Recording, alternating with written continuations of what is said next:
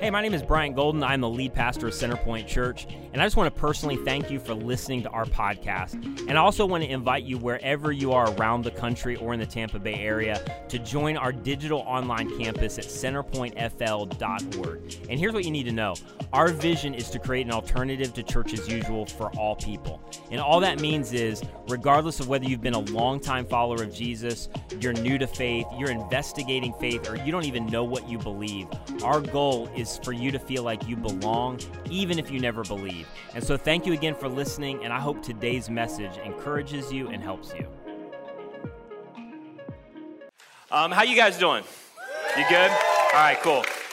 So glad you're with us. If you're online, unfiltered radio all over Florida and beyond, wherever you're watching, listening, so glad you're with us. We're in part 2 of the series called Counterculture that Angela already set up. And really, we're just answering a couple questions. And if you weren't here last week, I would love if you could go back and podcast that on any podcast catcher, watch it or whatever, and kind of catch up to where we're at in this series.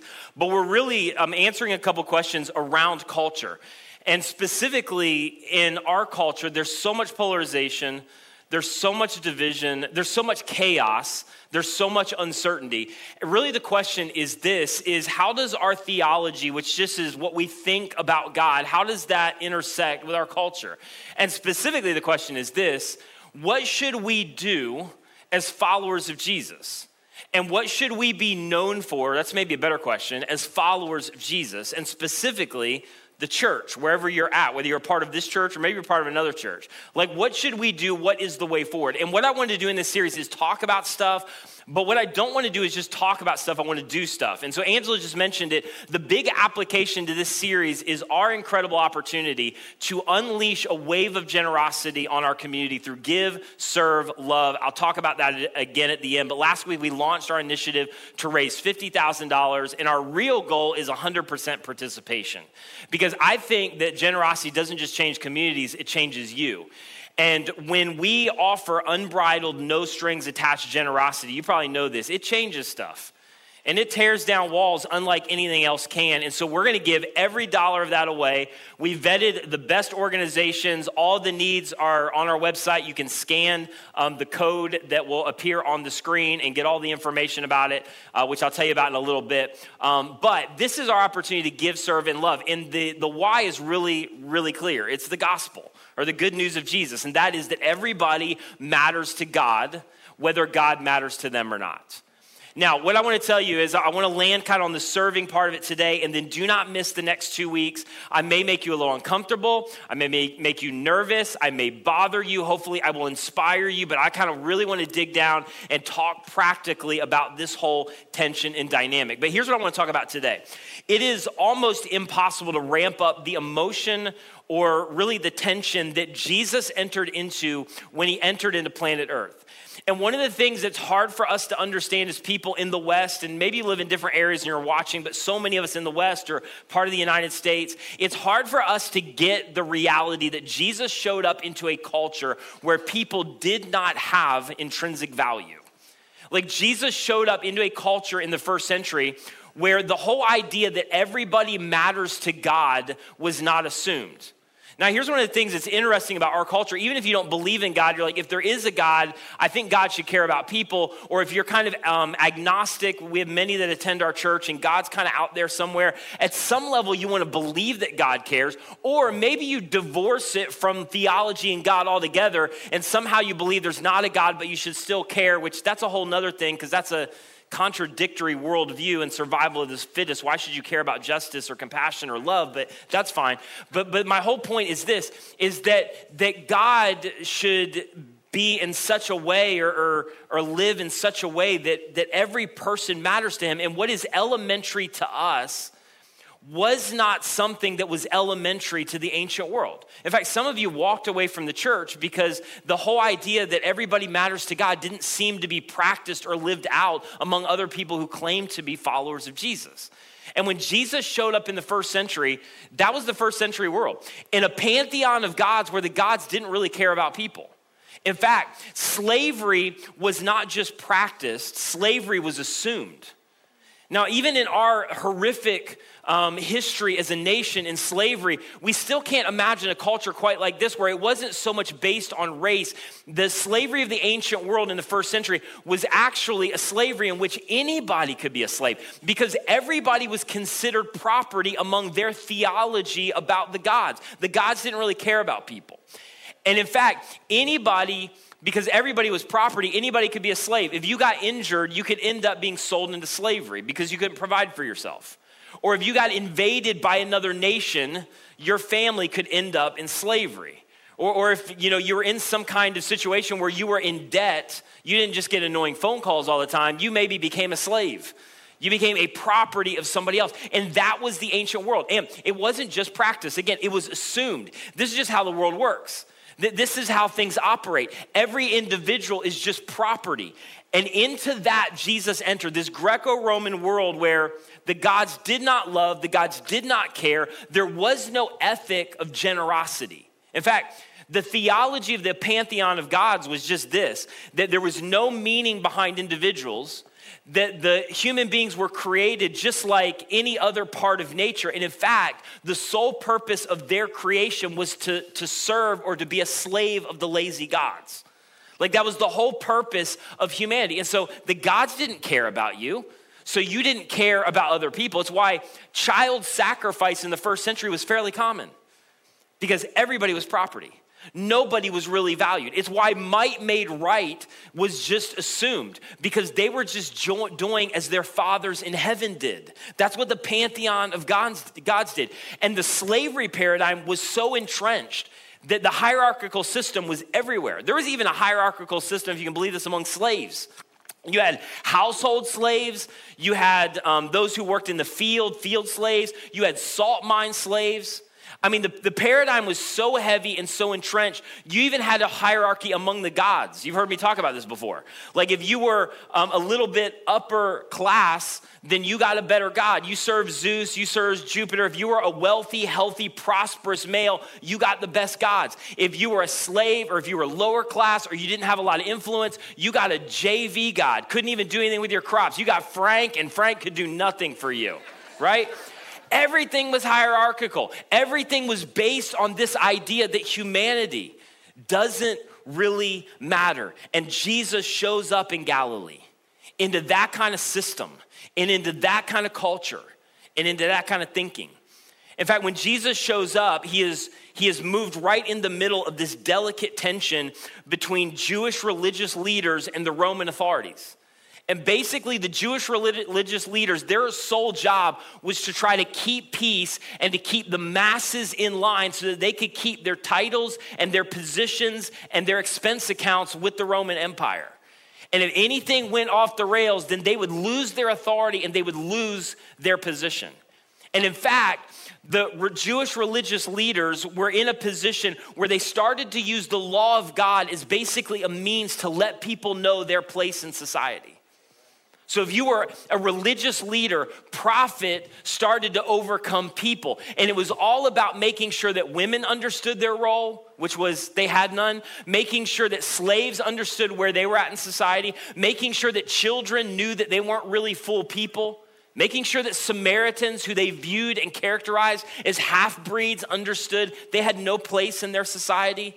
That if you were a leper, forget about it. Their sole goal was to actually to manipulate and use the law of God in order to keep them in line and let them know for sure that God's favor rested on healthy, wealthy, prosperous males.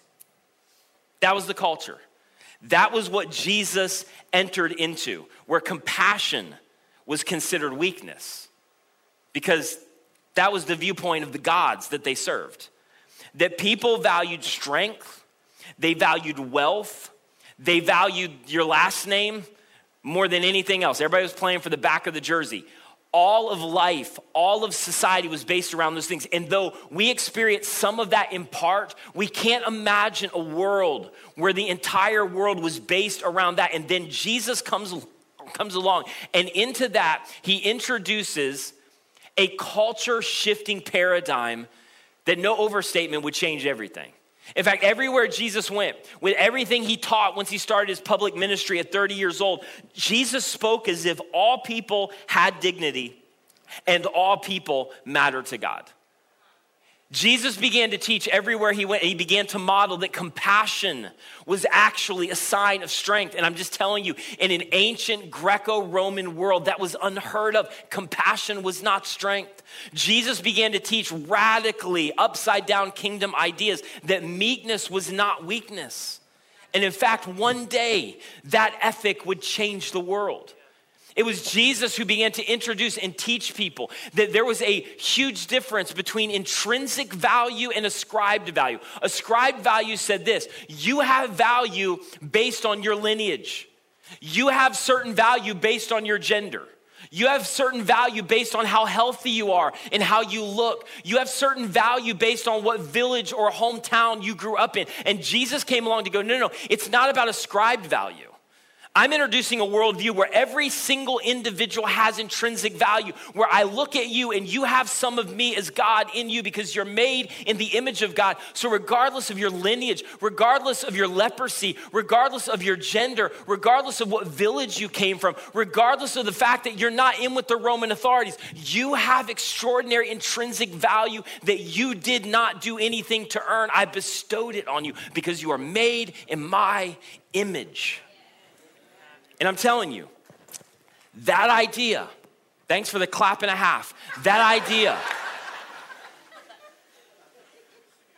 was uniquely Christian. It was uniquely, because they weren't known as Christians, uniquely a part of the followers of the way. I don't know if you know this. You don't have to believe in God. This is just historical. It did not exist before Jesus touched down.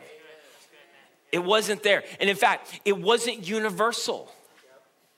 And it wasn't natural. I mean, come on. Nature is violent. Nature is beautiful. Nature is violent. In fact, Paul writes in Romans that actually nature itself is waiting for a day of redemption. It's not as it should be. And you already know that. But come on, nature is violent. Isn't it true? Like you, as offensive as this may seem, you are not inherently good. You, because I know me, so I'll just speak for you. You actually have to overcome some of your own demons in order to be good sometimes. It is not natural. It is not universal. You do not automatically move in that direction. And Jesus shows up to go, I am introducing a culture-shifting, world-changing paradigm. In fact, when he begins to speak about it, his audience was stunned. Here's what I love about this. I was going back through these verses. One of Jesus' most famous TED Talks, Matthew 5, this is like his big Sermon on the Mount deal. And as Jesus is talking, you go back and look at these words and you see that it has changed so much of culture and society, and yet so much of his words are still countercultural. I still read certain phrases of these lines that Jesus teaches and goes, I don't know who actually does that. Here's what Jesus said, starting Matthew 5:42, give to the one who asks you. And right there, like that's pretty elementary, but I'm like, well, it depends on who's asking me. Depends on whether they're responsible or not. And quite honestly, if I'm not in church and giving you the real answer, it depends on if I like them or not. Give to the one who asks you, but this is Jesus' otherworldly idea of what it was going to look like to follow him and what he was introducing in planet Earth. He says this, and don't turn away from the one who wants to borrow from you. And you're like, well, what if they don't pay me back? Like, what if they take advantage of me? What if? And Jesus is like, it doesn't matter. In fact, if that happens and they take advantage of you and they don't repay you and they don't do what they said that they were going to do, he's actually going to say in a few minutes, that's perfect. You're like, no, that's not perfect. That's not the way the world works. That's not how you allow somebody else to treat you. No, he's like, no, in my kingdom, with what I'm doing, that's actually an incredible opportunity. That's perfect. If they borrow and don't pay back, if they don't reciprocate, if there's no quid pro quo, that is an incredible opportunity. It's perfect. And you're like, Jesus, you're insane. Verse 43, you have heard that it was said, love your neighbor and hate your enemy. Now, again, to us, like God thing or not, and if you're investigating and tuning in and you're not sure about all this, I say this all the time, but I'm so grateful. And whether you walk away and believe what we believe or not, it's what I already said. You are made in the image of God. You have value whether you believe what we believe or not. So the fact that you're investigating is incredible. But in first century, even though most of us believe in God or not, we would say, no, love your enemy. And I mean, probably try to do good to your neighbor. In the first century, that wasn't the common idiom. In fact, the scribes had made up a bunch of stuff. And one of the things that they made up from the Old Testament was they assumed that since the directive was to love your neighbor, they're like, well, that's a good thing. But it just makes sense if you love your neighbor, there's some other people you should probably hate. Like, that's just how the world works. I'm going to love you. And then by definition, there's got to be some kind of dividing. Well, I'll hate you. And Jesus is like, you've heard it said. And the reason he said that is because they had all heard it said. Everybody, this is crazy, everybody in this culture just assumed, no, you love your neighbor and you hate your enemy. But I tell you, basically, what you were told was wrong. Yeah, but your mom was wrong. Yeah, but in Jewish Sunday school, your Jewish Sunday school teacher was wrong. Yeah, but they said in the Torah, no, they interpret the Torah wrong. I'm telling you, everybody who told you this was wrong. Because I'm telling you, love your enemies and pray for those who persecute you. Let me rewind that and just give it one more pass. But I tell you, this is where the first century Jesus movement, upside down kingdom, still confronts us in the most uncomfortable ways, because this has not gotten any easier. And honestly, you read this, love your enemies and pray for those who persecute you. Who does that?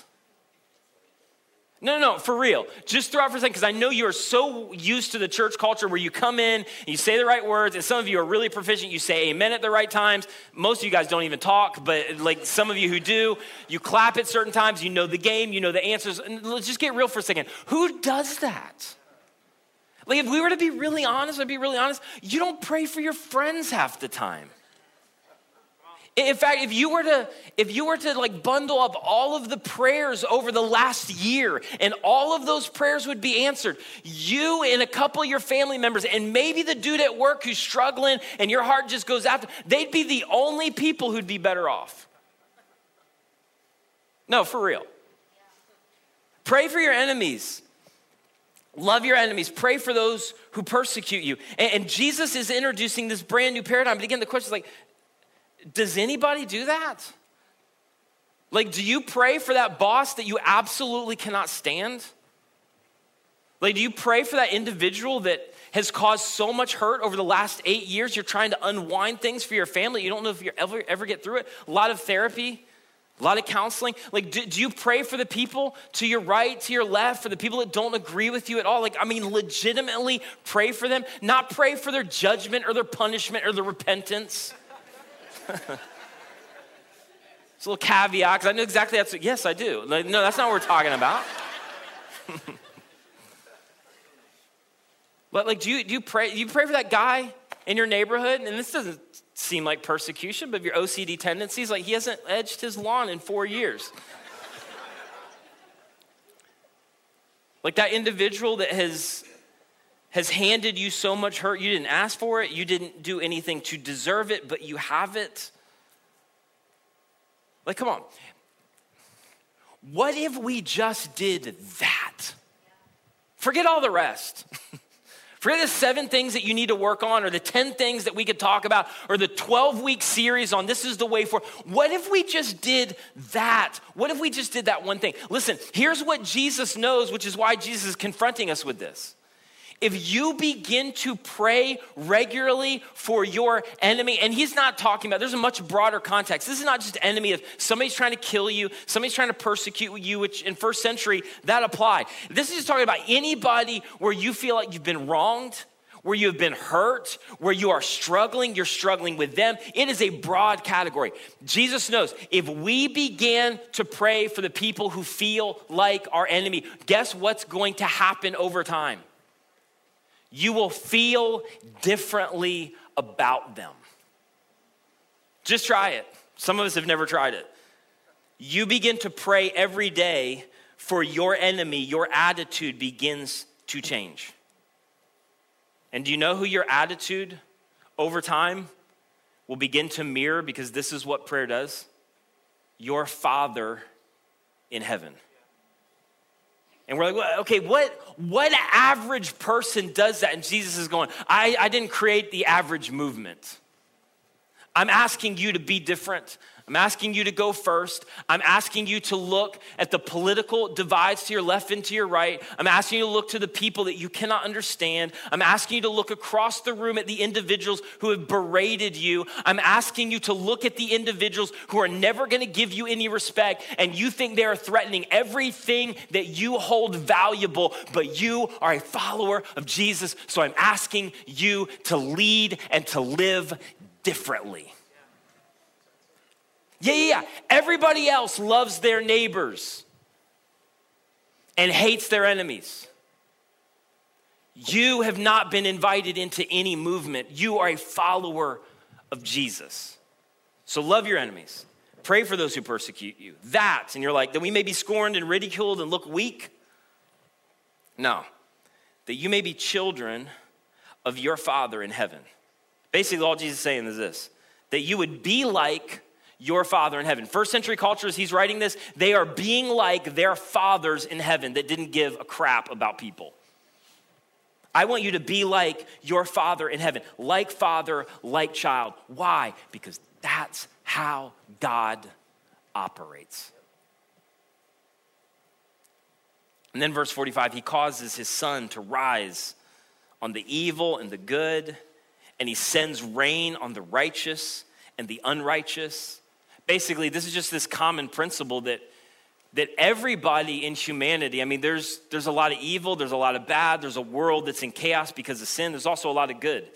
And you benefit from the good of God's creation, whether you believe or not. Rains on the just and the unjust. You experience beauty, whether you believe God or not. You sit on a beach with good wine and a sunset, and like you either acknowledge that there is something deeper beyond that, or you just enjoy it as something happening in the moment. But either way, you're impacted by God's common grace, by what God has given to all of creation. And what he's saying in this moment is, I want you to do for other people the way that I have done for you. I want you to figure out how to do the same, meaning bless those who bless you and bless those who don't bless you.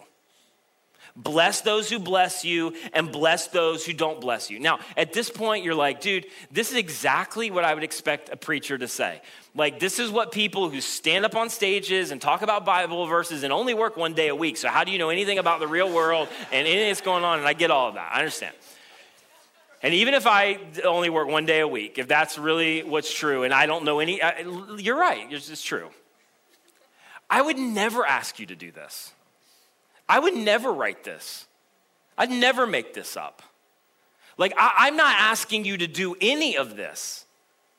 This is Jesus to these guys in the first century and to subsequent generations, to all of us, to go, listen, ultimately, after he would say this little message, after this little Sermon on the Mount TED Talk, he would eventually walk away and set his face toward Jerusalem. And Jesus would knowingly and willingly go to the cross to suffer at the hands of perfected Roman persecution, a perfected art form in their mind in order to make people suffer. And it was not by accident. It was not because Jesus had his life taken from him. It's because Jesus willingly gave up his life, because for anybody to have forgiveness and redemption, blood had to be shed, and Jesus would become the final sacrifice for all sins. And he goes to the cross after living a perfect life we couldn't live, and died the death that all of humanity should have died for past, present, and future dysfunction. And then 3 days later, he walked up out of a grave to punctuate and validate everything that he said about his life. And in this moment, he's going,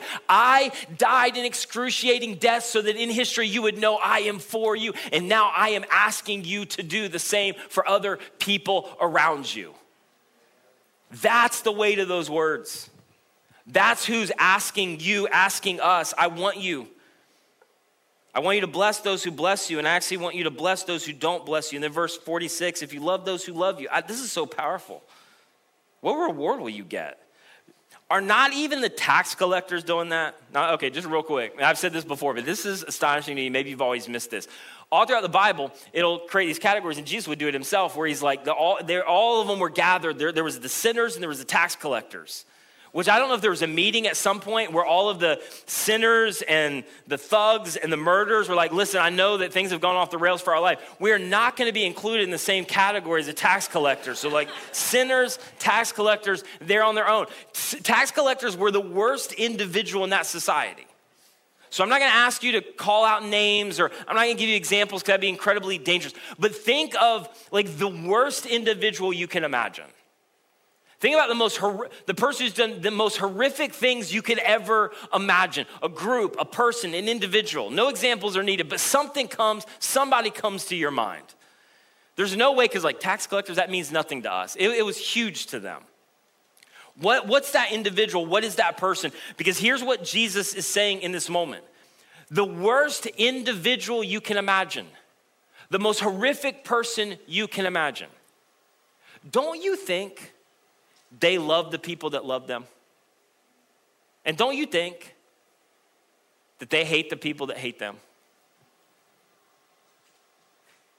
And Jesus is going, you are no better. You are not any different. The person that you look at and despise, you have something in common. You both function in terms of the ways of this world. And I'm introducing an upside down kingdom where you don't get to operate the same any longer. You'll be hurt the same way. You'll be persecuted the same way. You'll be misjudged the same way. But you won't respond the same way. And then he says this in verse 47. And if you greet only your own people, your tribe, like that's my group, that's my people, what are you doing more than others? Do not even the pagans do that? Basically what he's saying is, listen, in your culture, wherever you find yourself, you should look different. You should respond different. People should be able to look at the followers of Jesus, the church, and go, there is something different about those people. You know what the greatest tragedy, I think, of this cultural moment for the capital T, capital C church is that in many cases, there is no distinction. We don't look any different. We say all the same things. We proliferate all the same anger. We leverage all the same discord. We create all the same division. We treat and respond and rebuke like everybody else. We are so bent on making a point that we have lost all of our influence in order to actually make a difference in our culture. And Jesus is like, hey, however you define pagans, the pagans do that. The rest of the culture does that. People have no idea there's a God function that way. You are followers of Jesus, i.e., you should do more than other people. You should get noticed for how well you treat people who do not treat you well. So if you are in that place, if you feel that like you're in a cultural moment where that is the case, if you feel like you're in a family where that's going on right now, if you feel you're at other people that you're next to in cubicles where that's the kind of stuff that's happening, Jesus is going, that is an incredible opportunity. You have been uniquely positioned there. You are a follower of Jesus, and I've already shown you the way. I want you to get noticed by how you treat other people who do not treat you well. And it'll look crazy, it'll look countercultural, but that is my kingdom. And then he says this, verse 48, be perfect, therefore, as your heavenly Father is perfect. Now, there's two applications of this. The first one is this, the gospel application, which just means good news of Jesus. On one hand, he's saying, if you want to have a relationship with God, here's what it looks like. Matthew 5:48, be perfect as your heavenly Father is perfect. You're like, I cannot do that. Exactly. You need a Savior. That's the first application. But there's another application to this. What he's saying is, the way most of you have defined spiritual maturity have nothing to do with spiritual maturity. If you want to know what it's like to, in this context, in this setting, around this idea specifically, don't take it outside this context. If you want to know what it looks like to be perfect, which all he's really saying is, you want to know what it looks like to be mature, to be godly, to be godlike, to model the behavior and the character of your Father in heaven. You want to know what that is? It's not about not making mistakes. It's not about not sinning. That's not possible. It's not that you don't have dysfunction and that you don't have a past. Like, that's what the Pharisees thought. That's what the Pharisees did. That's what the Pharisees tried. And by the way, the Pharisees and their theology with Jesus were pretty much in line. And yet they did not understand this one idea. What Jesus is introducing is this. If you want to know in this context what perfection and maturity looks like, it's this. Do good for those who cannot or will not do good for you. Go. What does it look like to be spiritually mature? Do good for those who cannot and won't do anything good for you. Go. Like, that's what it means to be mature. One of the angst in me about so much of what I saw in terms of theology and church culture was people who were elevated as godly. They knew a lot of theology. They strapped mics to their heads and they spoke on stages. They knew tons about God. They could dispense all types of theology from the Old and New Testament. They knew all kinds of theological words like transubstantiation. They could go through the dispensations of Scripture. They could unpack the 3 ways to interpret Revelation. They knew all of it, and everybody looked to them as if they were godly, and yet simultaneously they were idiots. And they didn't love anybody, and they didn't care for anybody, and they used their Bible and their theology as a weapon to beat other people over the head. And in this moment, Jesus is going, I'm redefining godliness. Listen to me. I don't care how much you know. I don't care how much theology you have. I don't care if you have an MDiv. I don't care if you've taught for 30 years. It means nothing. And in fact, in the words of Paul, it is rubbish. It is nothing if you do not model the heart and character of your Savior. So if you want to know what God-likeness looks like, if you want to know what godliness looks like, if you want to be like God, love people who can't and won't love you back. Go. Doesn't even matter if you can speak the language, you know any of the verses, or you can find Leviticus in your Bible. You will be like God. You will model the heart of your Father in heaven. Do good for those who can't and won't do anything good for you. And Jesus modeled this everywhere he went. If you would just go through the gospel through this lens, it would shock you. Jesus one day speaks to a Samaritan woman. She was a woman who had no influence in culture. He should not have been talking to her. She was, again, so racially charged, considered as derogatory as this was, a half-breed in their culture. He stops specifically, sends his guys on ahead, and they are shocked that Jesus would spend time with this woman. And in the process began to tear down cultural walls that would fall soon after his resurrection. It was Jesus that was with a Roman centurion one day who asked him to stop and to heal his servant. He's a Roman centurion. As a Jewish person, he is an enemy. He does not deserve God's favor. He does not deserve God to do anything on his behalf. And God stops, gives attention. And by the way, Jesus was really, really busy at the moment. He was on his way to pay for the sins of the world. If ever there was a guy who had an excuse, this was the moment. And nobody else even liked the guy. His disciples say, you just need to move on. And Jesus stops, is present in the moment, and he makes a very important strategic point. They're invited in. I want you to do good for those who can't and won't do anything good for you. I'm going to heal your servant.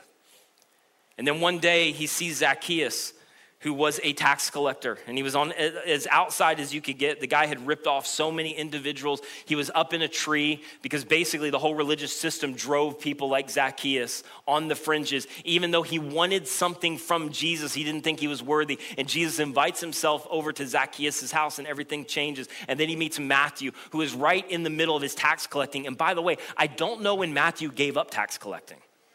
Jesus didn't say, leave your tax collecting and get things in order. Jesus said, I want you to follow me. And about 3 years in, Matthew finally believed that Jesus was who he said he was.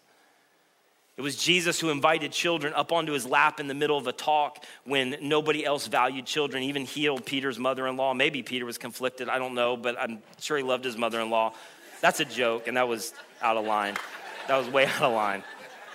And that will not be in the 11 a.m. Like I love my mother-in-law if she ever podcasts this. But everywhere he went, and if we're still not convinced, He gave away his physical life for sinners like you. People with your baggage. People with all my junk. All the memories that haunt you, the stuff you can't get past, the shame that you've dealt with. And he says to us, and I think this is the thing, while we may always be criticized for what we believe, we should be famous for how well we treat people.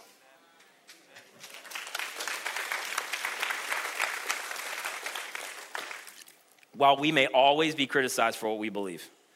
And come on, let's just be honest. We believe weird stuff.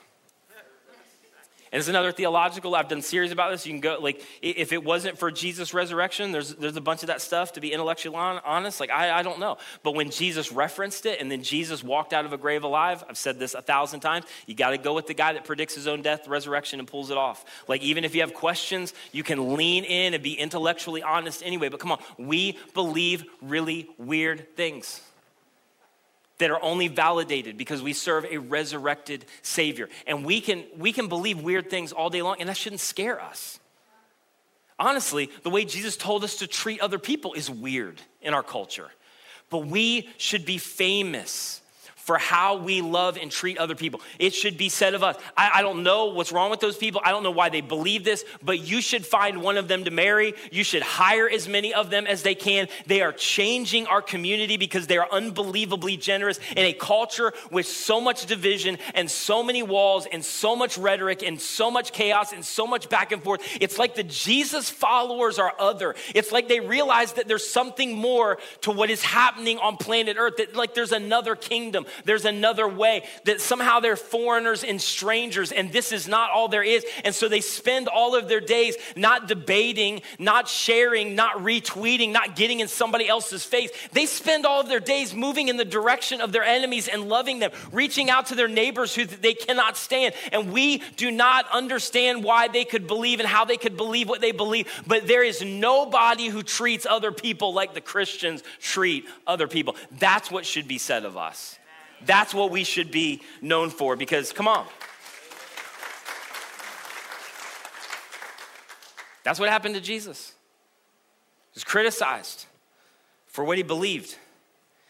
But they could not deny what he did and how he treated other people. And so he says to you, he says to me, follow me. Follow me. Follow me into this. In a culture that says, what side am I on? And how can I win? I want you to ask different questions. Who's my neighbor? Who's in need? How can I help? And so it's the whole reason we want to ask this one singular question as followers of Jesus. What should we do and what should we be known for? And so I just want to recap one more time. In the next 2 weeks, I'm going to really dive into stuff. So make sure you're here. And I just want to encourage you, make sure that you invite somebody. Every week's a perfect week to invite. This series is the perfect time to invite because everybody knows what the church, capital C, stands for, or what the church, I should say, is against. We have an incredible opportunity to articulate what the church is for, what the Jesus movement is about. This may be a great opportunity for people who have all kinds of barriers for good reason to go, you just need to come and see. You just need to check it out. But 3 things we want to do in this series: give, serve, love. I mentioned it at the beginning. Some of you already have begun to give on October 3rd and 10th. We're going to take up an offering around this. And we don't ever do that because it's just weird and we don't need to. And our church is so generous anyway. And you give online and give in the boxes. But it's such a cool moment. And all of you who have skepticism about the church wanting money, I've taken all of that away because we're giving every dollar of it away. I said last week, there's no shipping and handling. Like, all of it is going to all of the organizations in our city. We want you to serve and give together as a family around these issues of food scarcity, homelessness, medical care, women's crisis issues, education. Scan that code, go to our website, look at specifically where we're giving this money. And every year, you've overshot our goal. So if you do it again this year, we're ready for you. And we have a lot of incredible organizations vetted and ready to go. And then Serve Day, October the 9th. And this is where we really want to mobilize our church to come together and serve. And our hope is not that it would be a one-day event. We're going to do this about 4 times throughout the year. Our hope is you would come, serve as a single, serve as a family, bring your kids. There's tons of projects on-site, off-site that are specifically related to all of these community partners. And in our heart is that this would grab your heart and that you would begin to maybe serve at some of these organizations like so many of our CCers, not out of compulsion, because this is what we've been called to do in our community. And I'm just gonna tell you one more time, this is also an incredible time to invite somebody. They don't have to come to church, they don't have to be a part of our church. It's an easy sell. Listen, we're just loving and serving our community. So I don't know what you've experienced in the name of Jesus. I don't know what has caused you to walk away over the last year and a half because the church as a whole has given you a lot of reasons, but you should just come and be a part of what we're doing in the community. And I'm just telling you, it has the power not just to change other people, to change you. Some of you need to get involved in serving right here. One of the things I love about our church is the stories that we hear every single week. And a lot of those stories were from people who would say, I've been following Jesus for 30 years, but a lot of them are from stories from people that go, I haven't been able to find my place in the church for about a decade and a half. And for the first time, I feel like it's safe. I feel like I belong. I feel like I'm loved. You need to be a part of that. You need to be a part of that bridge in serving and leading people from where they are to where Jesus wants to take them. And I believe our church has an incredible opportunity to do that. So we want you to serve. We want you to give. And I'm going to talk about in the coming weeks how we're going to love our neighbors in some really strategic ways. And I just think this is the most important thing that we can do. So every week, my kind of benediction is ready, set, go. Let's go give. Let's go serve. Let's go love. Because this is what Jesus did. This is my heart for our church going forward. If you want to know, what's your big strategic initiative? It's this. It's to mobilize people who are getting into community to want to love and apprentice with Jesus and then go out and change their community by being different, by being countercultural. I mean, you know this. I got to end, but you know this. In the first century, the pantheon of gods, the Greco-Roman culture, would look at injustice and lack of dignity and lack of intrinsic worth, and they would go, it's just fate. It's how the gods work. And it was the Jesus followers that stood up at the expense of their life to go, all cultures are not equal. There's a superior culture that says there is something more powerful than fate. It's faith. The red, yellow, black, white, they have intrinsic bestowed value because they're made in the image of their heavenly Father. Go lead and love and live life like that. Do good for those who can't and won't do anything good for you. You ready? Would you stand with me? Jesus, I thank you so much for who you are. And God, I can't appropriately deliver the angst around this. So I'm asking, relying on, leaning into your Holy Spirit to do what I cannot do. And in some cases, that is to encourage. In other cases, it is to blow up this vision that you've already placed in our hearts. For others, it's to align with what you've already been working on in them, and they haven't been able to take a step. It's for you to supernaturally empower where it requires a step of faith.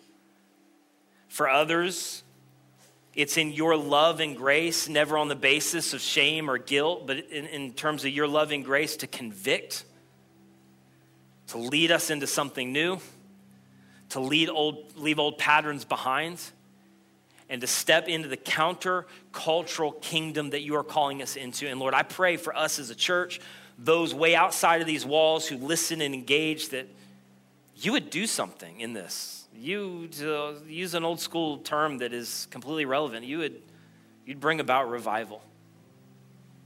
We would decide to be different. I pray that we would go find enemies.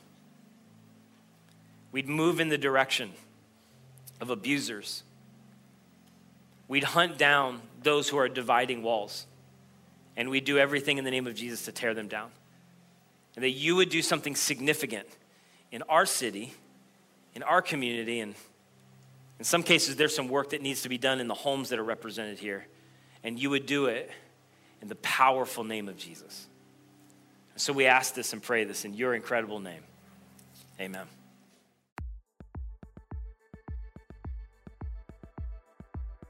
Thank you so much for listening. If you enjoyed this message or have been impacted by Centerpoint Church in any way, would you consider helping us out in one of two ways?